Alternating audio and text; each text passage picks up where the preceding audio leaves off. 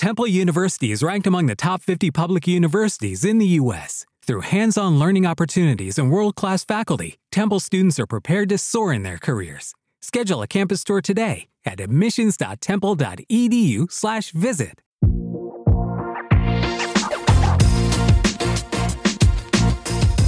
Behind the Knife, the surgery podcast.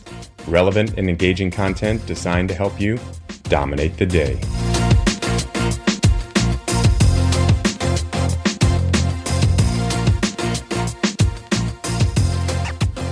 Welcome to Behind the Knife. We are very excited about a Principles of Financials series that we are starting here, and we are lucky enough to have Dr. Jason Mizell, who is a colorectal surgeon, a professor of surgery, the director of business of medicine, and the program director for the transitional year program at the University of Arkansas. He also recently won the White Coat Investors 2020 Financial Educator of the Year. Welcome, Dr. Mizell, to Behind the Knife. Thank you so much for the invitation, and kudos to you guys for doing a finance lecture on a surgery podcast. So this is something that, as you guys know, is not very commonly covered. So I'm delighted that y'all are willing to venture out and go away from the norm a little bit. So thanks for doing that. Yeah, we do think this is kind of critically important, as we'll get into here, for preventing burnout and setting people up for success. And so today's interview is actually based on a lecture that you sent me called How to Resuscitate Your Critically Ill Finances, which is a fantastic lecture. So Dr. Mizell, why should surgeons care about building wealth, and why are surgeons so ill prepared to do so? Well, I mean, wealth is, a funny thing, and it's not really a defined number. It's really more of a concept, and really what defines wealth is when you don't have to work anymore. So for a lot of people, that will be different amounts of money in retirement, but the end result and the goal is the same, which is wealth. And the reason why we want that is not just to say we have a lot of money, but it's what wealth can get us. And wealth has been shown in a lot of studies to provide less stress, because when you don't have much money, you can't have things like functional cars, and you can't keep your bills on or your lights on at your house. And so basic needs must be met with some money, but when you get to a certain point, more money doesn't necessarily provide more happiness. But as far as our job goes, when we do get to that point of wealth, it does reduce burnout. It's been shown that whenever we are at a point where we are financially set, that we can start doing medicine for the reasons that we went into medicine, which is to take care of patients, to do good surgery, to cure cancer, whatever it may be. And so when you go to work because you want to rather than you have to, that's a big burnout reducer.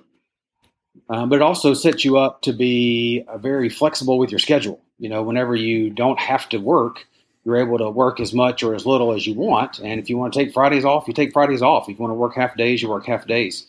You want to spend more time with your family, you spend more time with your family. And it makes it to where you're a better negotiator. Whenever your money is set and you've got a good source of income, then you don't have to take low salaries or work in cities you don't care for, or be around maybe partners that aren't treating you as well as you want. And so it allows you to leave when you want and to negotiate contracts like you want. So it's about getting to where you want to be work-wise. It's about reducing burnout, and it's about putting you up for a better negotiating position and financial security. So why do you think surgeons are so ill-prepared when it comes to finances? Yeah, it's really not just surgeons. I mean, really, it's all of us in medicine for the most part. It's slowly getting a little bit better, but it's a problem because, most people that go to medical school have no financial training in undergraduate studies. So they don't get finance in undergraduate, and then they go to medical school, and we don't get financial education. And so we enter into this world of residency where we start making money that has financial decisions that we have to make, but we don't get taught it. And then suddenly we come into large salaries and we venture into a financial world that is very jargon heavy and very hard to understand and very tricky. And a lot of financial advisors don't have the same altruistic, put the other person ahead of yourself kind of mindset. And so we have a big lack of knowledge when it comes to finance because we've just never been educated and never had time to self-educate because we're learning how to be good surgeons. And suddenly we venture into a world that's fraught with a lot of potential pitfalls and just puts us in a really bad position. So you have 3 principles of success and 3 pitfalls for failure in this lecture. let's start by discussing your first principle of success. Love your future self. I've heard this phrase a lot. It took me a long time, sadly, until I really understood what it means. But what does it mean to pay yourself first? Yeah. So when I came up with that, that first slide, that was my first in my points, because in my mind, it's the most important. And what that means is loving your future self is saving for retirement. And the way we do that is we pay ourselves first. So what we should do is one of the first things that should happen with our paycheck every month. Money should be taken out to be put into a retirement account, so that ultimately, whenever it's time for you to retire, there is money there for you. And the government likes the idea of you being able to take care of yourself. And so they allow some tax breaks and some ways to avoid having to pay certain fees whenever you follow this path of retirement planning. And based on my experience, I see that about half of residents really save for retirement. And so what that means is the other half are just spending all of their money every month. And that's a concern, because what we typically say is, well, when I make X number of dollars per year, 300,000 or 400 or 500, then I'll have so much money where I'll be able to start saving. But really, it's a behavioral thing. And so that's why I was saying at the beginning, we should set ourselves up to where money should be taken out at the very beginning every month, rather than paying yourself last, which means take care of all my bills, all the things I want to do each month. And if I have some money left over at the end of the month, I'll throw that in retirement. That, as you probably already know or would assume, is at the end of the month, for whatever reason, we never have any money left over, because we're really, really good at spending and we're really terrible at saving. So if you do it at the beginning, then what you'll learn is that you actually can live on less money. It's a miracle. It turns out we don't need $60,000 every year to have a happy living. You can live on a little bit less, and that's a good behavioral thing to put in place. So set your account up, usually through your HR, where that money's taken out first. So for, those out there in residency, junior staff, how much should they be saving for retirement, and where should they start? If they have an employer, 403B or Roth IRAs, traditional IRAs, how do we start with this? Yes, that's great. And that's a lot of times where residents get messed up a little bit, because they, the ones that are starting work as we are, doing this podcast, have just been given a massive amount of paperwork and forms to sign and all these different things. And oftentimes it just gets lost. We are trying to get certified in Epic and ACLS and all these different things, and retirement just gets pushed down. But it really should be nailed down right now whenever residents start. And what I would recommend is during residency to start saving 10% of their salary in a Roth, which is a post-tax type of savings, so that they are able to take advantage of their low tax rates right now. And so as residents, I would say 10%. As new faculty and post-residency, I would say 20%, 20 to 25% of their income per month should be put in a retirement account. And once they become post-faculty or they become, post-residency, then that would be the time to switch over from a Roth to more of a traditional.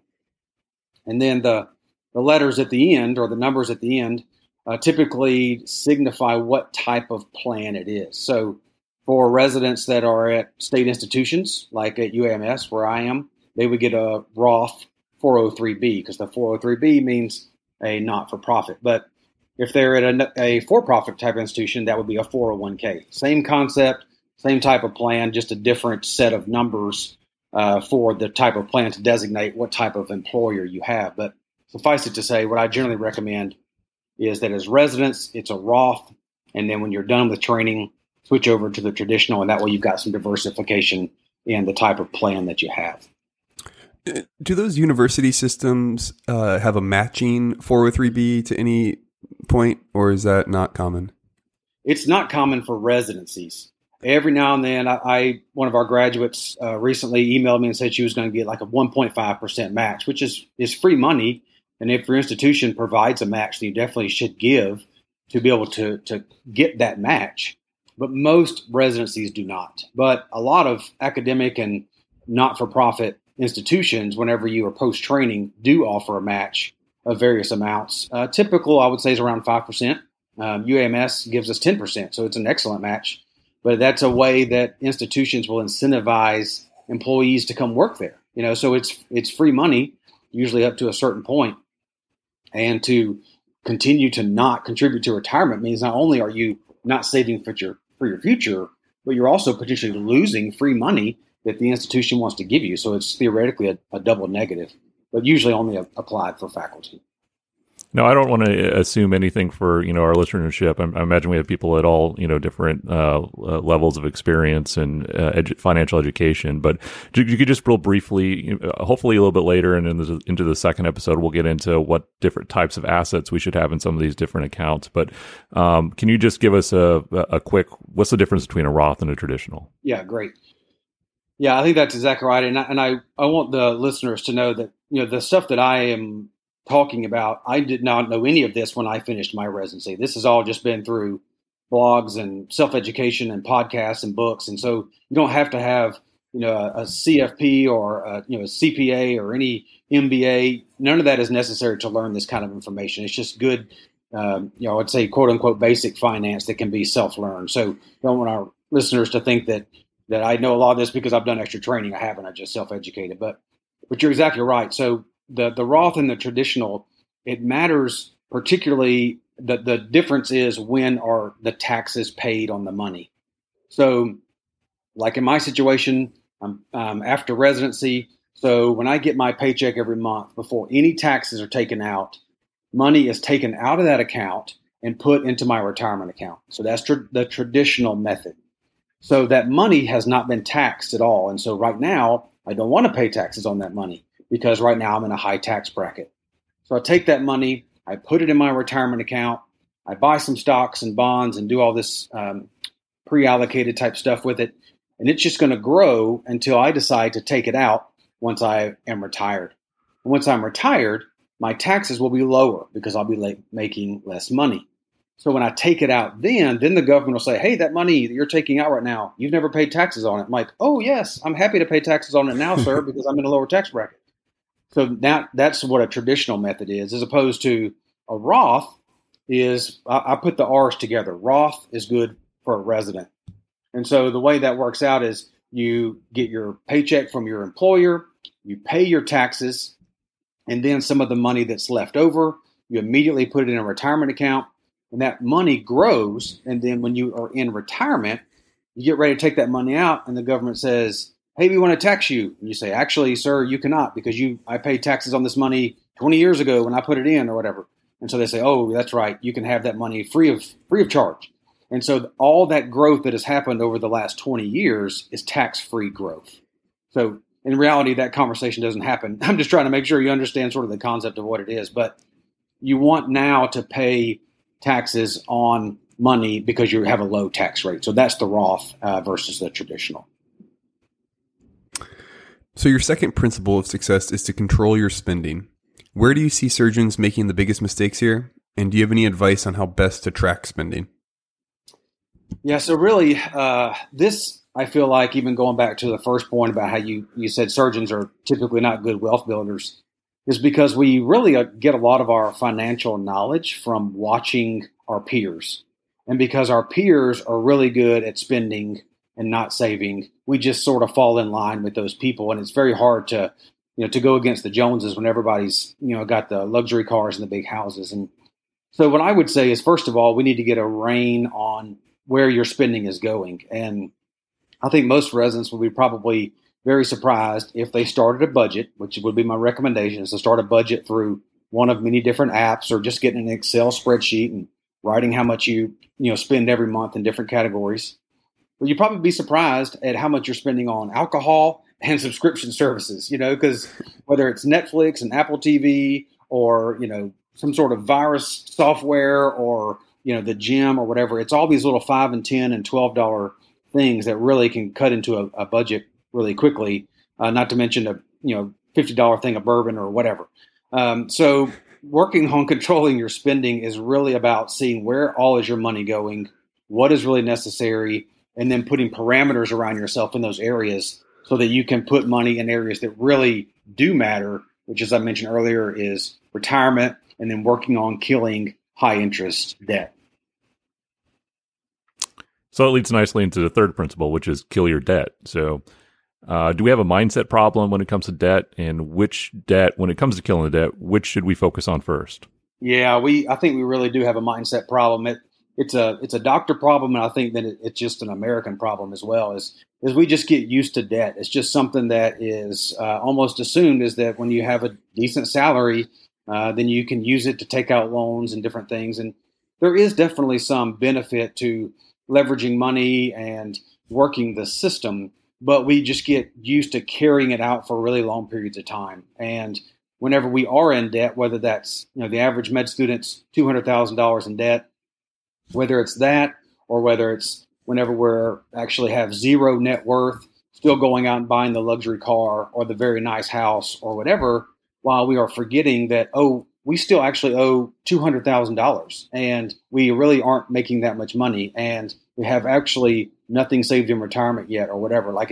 We are totally blind to areas of big need, and our eyes are really wide open and excited for these new toys that we want and arguably deserve after years and years of delayed gratification, but not to the point where we would want to be detrimental to our future long-term plan because we spend. So the order in my mind in killing your debt is after the retirement is saved, the next priority is high interest debt. And generally, that's going to be credit cards for sure. But then secondly, is going to be generally student loans for those people that are still in federal programs like repay and things like that. So working on those high interest moments of debt is going to be really, really critical. With LinkedIn Jobs, we tap into a network of more than 1 billion professionals to help you find quality professionals quickly and easily for any role you need. Marketing wizards? Found them. Software engineers? Found. That project manager I could never seem to hire? And found. LinkedIn Jobs quickly matches your roles with candidates with the right skills and experience. In fact, 86% of small businesses get a qualified candidate within 24 hours. Post your first job for free and get started at linkedin.com/spoken. That's linkedin.com/spoken. Terms and conditions apply. And we have a great episode later in this series about exactly how to kill your student debt. So look forward to that episode. Right. So now let's discuss some pitfalls. The first pitfall is accumulating things, not memories. Tell us about this pitfall, and can you explain the difference between depreciating and appreciating assets? Yeah, this to me was very eye-opening when I first started reading books to this point. There's a book on how to think about money. That's the title of that one, which was really good. There's a new one, The Psychology of Money. And these books began for me to really help me think what really is my goal of wealth.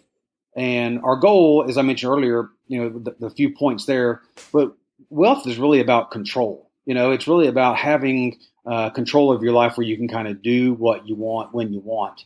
And so we want to use our wealth generally to gain time, because there's lots of studies out there that talk about how wealth and investing it in items is not near as fulfilling as investing it in things that matter to you. So for this to be effective, you have to take a step back and figure out what is really fun for me, what does matter. If I had all the money and I could retire right now, what would I do? And I think in medicine, particularly in surgery, because we dedicate so much to our field, we can quickly forget what is fun for us. And we forget about hobbies, and we forget about our family, and we forget about things that we just like to do and that we're good at outside of medicine. Because surgery, as you guys know, is very demanding and it takes a lot of time. But when we're starting to begin to really get our mind wrapped around our craft of surgery, we need to not forget what is our ultimate purpose. And as I mentioned, the accumulating things, not memories. What I mean by that is for me, every time so as we mentioned, or we're shooting through whenever we were trying to get this episode going, I went through like 3 pair of headphones and I was about ready to throw them all at the door because these techie things were driving me nuts, right? But whenever recently my wife and I went on the Bourbon Trail through Kentucky, and every time I think about that trip, my memories grow more fond. And every time I open a bottle of bourbon that we got on that trip, we talk about that and we think about it and we enjoy those memories so much, as opposed to irritating iPhones or broken down cars or house repairs or whatever. When those things happen, doesn't matter how awesome your house is, it's still super irritating when you come home and the washing machine doesn't work, or there's a leak in the pool, or whatever. So the more things we have tends to be more irritating, as opposed to the more we spend time with what we enjoy doing with who we enjoy doing it with, where we want to do it. Those really provide a lot of happiness and satisfaction for us. So that's kind of what I mean by that concept. Awesome. So another pitfall that you mentioned is trying to beat the stock market. So why is this a bad idea? Isn't that what we're supposed to be doing? We're supposed to be beating the market, right? Yeah. So this, I would say, is a big area where doctors get nailed by the financial industry. I would say one of the first areas we get taken to the cleaners is oftentimes buying whole life insurance, which generally is a bad idea and probably will be discussed in other episodes, or we can discuss or whatever. But that's the big one that financial industry sort of preys on us. But then number two is we either think, A, because we're generally really smart people, we can probably figure out the stock market and beat it, or we give our money to people that are in the financial industry who say they can beat it. And both of those concepts have neither been consistently proven to be right over time ever. And so we like to think, because we're in medicine, maybe if we know more about some sort of new Johnson & Johnson product that's coming out that will be big, maybe we should invest in this drug or this equipment, and it's going to be big because we see how it benefits patients.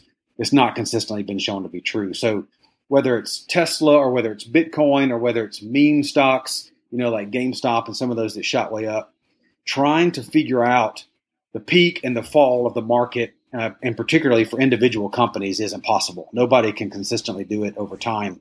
Even the people whose job is to figure it out can't figure it out. So the best thing to do is, rather than trying to beat the stock market, just settle for what the stock market can give you and just ride the wave, because there's been no 30-year period in the history of the American economy since the stock market started where if you invested at the beginning of a 30-year period, where 30 years later you would have less money than when you started. It's always one of capitalistic growth and improvement in interest rates for the stock market as far as gains to be able to capture that and get where you want in retirement. So trying to pick individual stocks is a losing man's game. Generally, what I would say, if somebody's really interested in that, I would do absolutely no more than 10% of their entire portfolio into trying to do individual stuff, because it's white collar gambling. It's kind of fun. It can be, and when you do well, it's really exciting. But as Jim Cramer always says, pigs get slaughtered. So you have to be careful about being greedy and really wanting to stay in the game too long, because you can lose. I want to take a second. You brought up the whole life insurance. We have an episode that we talk about disability insurance extensively, and we kind of briefly touch on term life insurance. I recently had a financial advisor that I talked to who said, "Oh yeah, I don't have whole life insurance. I have hybrid. It's a hybrid insurance." And basically, I figured out later that it was whole life insurance with a kind of different makeup. And this is like, he knew I was a doctor, and this was like the first thing he wanted to get me. And thankfully, I didn't end up going with this person. But can you just briefly talk about why whole life insurance is a bad deal? Yeah. So just to make sure people are understanding the difference. So term life insurance is where you buy a policy that covers you for a set number of years, typically 10 years, 20 years, 30 years. Those are the standard. And it's really what you're wanting there is whenever the term runs out. So right now I'm 44 years old. If I bought a 20-year life insurance policy at age 64, I really shouldn't need life insurance anymore, because my kids will be out of my house. My house should be paid off. My kids should be through college. My debt will be gone. And so I don't really have, other than maybe a little small thing to pay for my funeral expenses, I really want to have dependents that are depending on me at that point. So there's not a whole lot of reason to have life insurance for my entire life. But that's what whole life insurance is. It is, you start paying a premium now, which can be anywhere from 8 to 10 times per month what a term life insurance policy may be, but you have it your entire life. Well, what typically the financial industry would say is the money that you're putting in every month also, to a small degree, builds up a kind of an extra account. And so they'll tout it as, hey, this is not only life insurance, but it's also a way of saving money, because, wow, you guys are doctors. You're going to need areas to save money because you're going to have so much money coming in. You're going to be looking for places to store it. And this life insurance policy is a great place to do that. Well, as it turns out, it's a terrible place to do that. because they take a lot of very high fees out of your money. The return on the investment, because you're giving a little bit of money and then they're investing that in the stock market, typically through what is called active trading, which means typically there's very high fees with that as well. So there's high commissions, high fees. What they put it in is generally not good. And so there are so many better ways to do the kind of estate planning that a life insurance policy would be beneficial for, rather than having to pay all those fees and commissions and all that. And it was actually an article, I think within the last week maybe, on the White Coat Investor, where he did a side-by-side comparison of what people say whole life is good for and what the better alternative is on the right side of the little graphic that he created. And it's excellent. And so it's a way just to basically kind of rebut every argument that the financial sector would put against you. But absolutely, whole life is we always say it's much better to be sold than bought. And just to put some numbers on that for our listeners, and correct me if I'm wrong here, I would say a term life insurance for a relatively healthy person ranges kind of $50 to $100, say for $1 million. Would you say that's about right? Yeah. And so you're looking close to $800 to $1,000 a month for a whole life policy. Is that sort of ballpark? Yeah, that's right. And people could pay $800 to $1,000 a year, for a term life insurance if they get it early on and they're otherwise, healthy and don't have many dependents and things like that. A lot of factors that go into that, but you could pay the same amount per year for a term policy. And those, unlike disability, the term policies are not real tricky. Like disability has lots and lots of variations on it that can make trying to figure out about disability really hard. Term is really easy. It's black and white. You're either alive or you're dead, right? It's like it either pays or it doesn't. So it's really easy. So there's a lot of companies that will do term, and they're all generally pretty safe. The disability is where it gets really, really tricky, and that's the big six and own occupation definitions and all that stuff. Okay, your final pitfall is buying the doctor house. Why is this a bad idea, and what should new attendings do instead? Yeah, so generally, I would say when you look at buying a house, that's generally a really good investment, right? Because we have a place to live. It's a place you can call home. It's nice to settle in. It's a way for you to have equity, which means like value, which is net worth. So houses are great, but generally early on in our careers, we move around a lot and we don't know much about the new area or our partners or the job environment. And so a lot of early doctors will only stay at a job for a couple of years and then move. And so whenever we buy a new house, it takes about 5 to 7 years to overcome all the money you have to pay whenever you close on the house. And so there's bank fees and realtor fees and all that. So it takes a while to recoup that. And if you're selling homes every 2 to 3 years, you'll never recoup that. And so it really becomes a losing investment. So that's the first thing. But the other thing I think about, and the reason why I say it's a mistake to buy the doctor house, is because typically what a realtor is going to encourage you to do is to buy a house that they'll use 2 different rules of thumb. One would be whatever your yearly salary would be. If you double that, your house should not be more than that money. Or another way they'll say it is, if let's say you're bringing home $10,000 a month, well, your house note should be no more than 30%. So they'll say your house note should not be any more than $3,000 in that scenario. That's still a lot.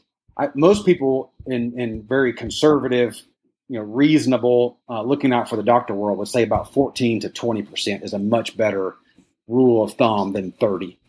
I don't know if you've ever read the chapter in the book Freakonomics. That's about by a couple of economists.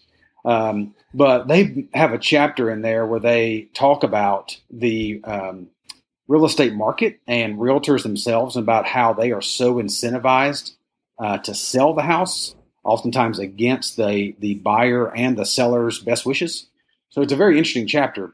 But suffice it to say, the real estate market on the buying and selling side for a real estate agent is not the best for us. And so they encourage you to get back houses that sometimes will make you then house poor, because every month you're spending so much money on your super awesome doctor house, like all your friends have, that you can't pay off that high interest debt, and you can't pay off those student loans, and you can't start saving for retirement. You can't do emergency fund or pay for your kids' college funds or whatever. So you don't want your house to be such a draw off your check every month, that you don't have the freedom to do what you want, and you don't have the freedom to save and pay off the stuff that's really, really of much higher interest. Awesome. Okay, so just to wrap up part one of this discussion, how can we learn more? I know there are probably residents and junior staff out there that are thinking, "Oh my God, I'm just so far behind." So, what advice do you have for them? Where can we educate ourselves, and what are some first steps? Yeah, so the whole financial sector can be pretty intimidating, but really, unlike medicine, where research has really made us much, much better doctors because we have all these medical breakthroughs. Research through and through the years of finance really hasn't made us better investors, right? If you want to study how to get rich, you don't study interest rate returns, you study greed, right? I mean, that's the way, because really greed is the issue with us as human beings, and particularly for us as physicians. So I would say, first of all, sort of be introspective, look at ourselves and figure out what you really want and where you want to be down the road. But really, self-educating is excellent. And there's a lot of good resources. And earlier I mentioned the White Coat Investor. I think that's an excellent resource. And he's on podcasts. He's got very easy to read books. But I would say just start educating somewhere, whether it's Audible, which is what I do. I have a book per month that I get, and it forces me to read something. And so as you, like I said earlier, pass your boards, you get, past these hurdles, then really, really start crunching on these other areas. And whether it's, paper books, Audible, podcasts, just start somewhere. But there's a lot of very good ones, and they reference each other. Facebook groups are some good ones. But just start somewhere and just start making little changes, because even something as simple as creating a budget can really help you rein in some spending on as you go in the future, and your future self will thank you a lot. Great. Yeah, and I just want to make a quick plug. You mentioned Audible. Something I came across this past year is Libby, and all you need is a library card, or at least a library account, and you can get almost any audiobook, any book, as long if it's a new, if it's brand new, maybe not. But so one book you mentioned, and I highly recommend, is The Psychology of Money. Just came out this past year, and it really kind of breaks down a lot of what you talked about deciding kind of, what is the goal of all of this, and making smart financial decisions. So, check out Libby, free app.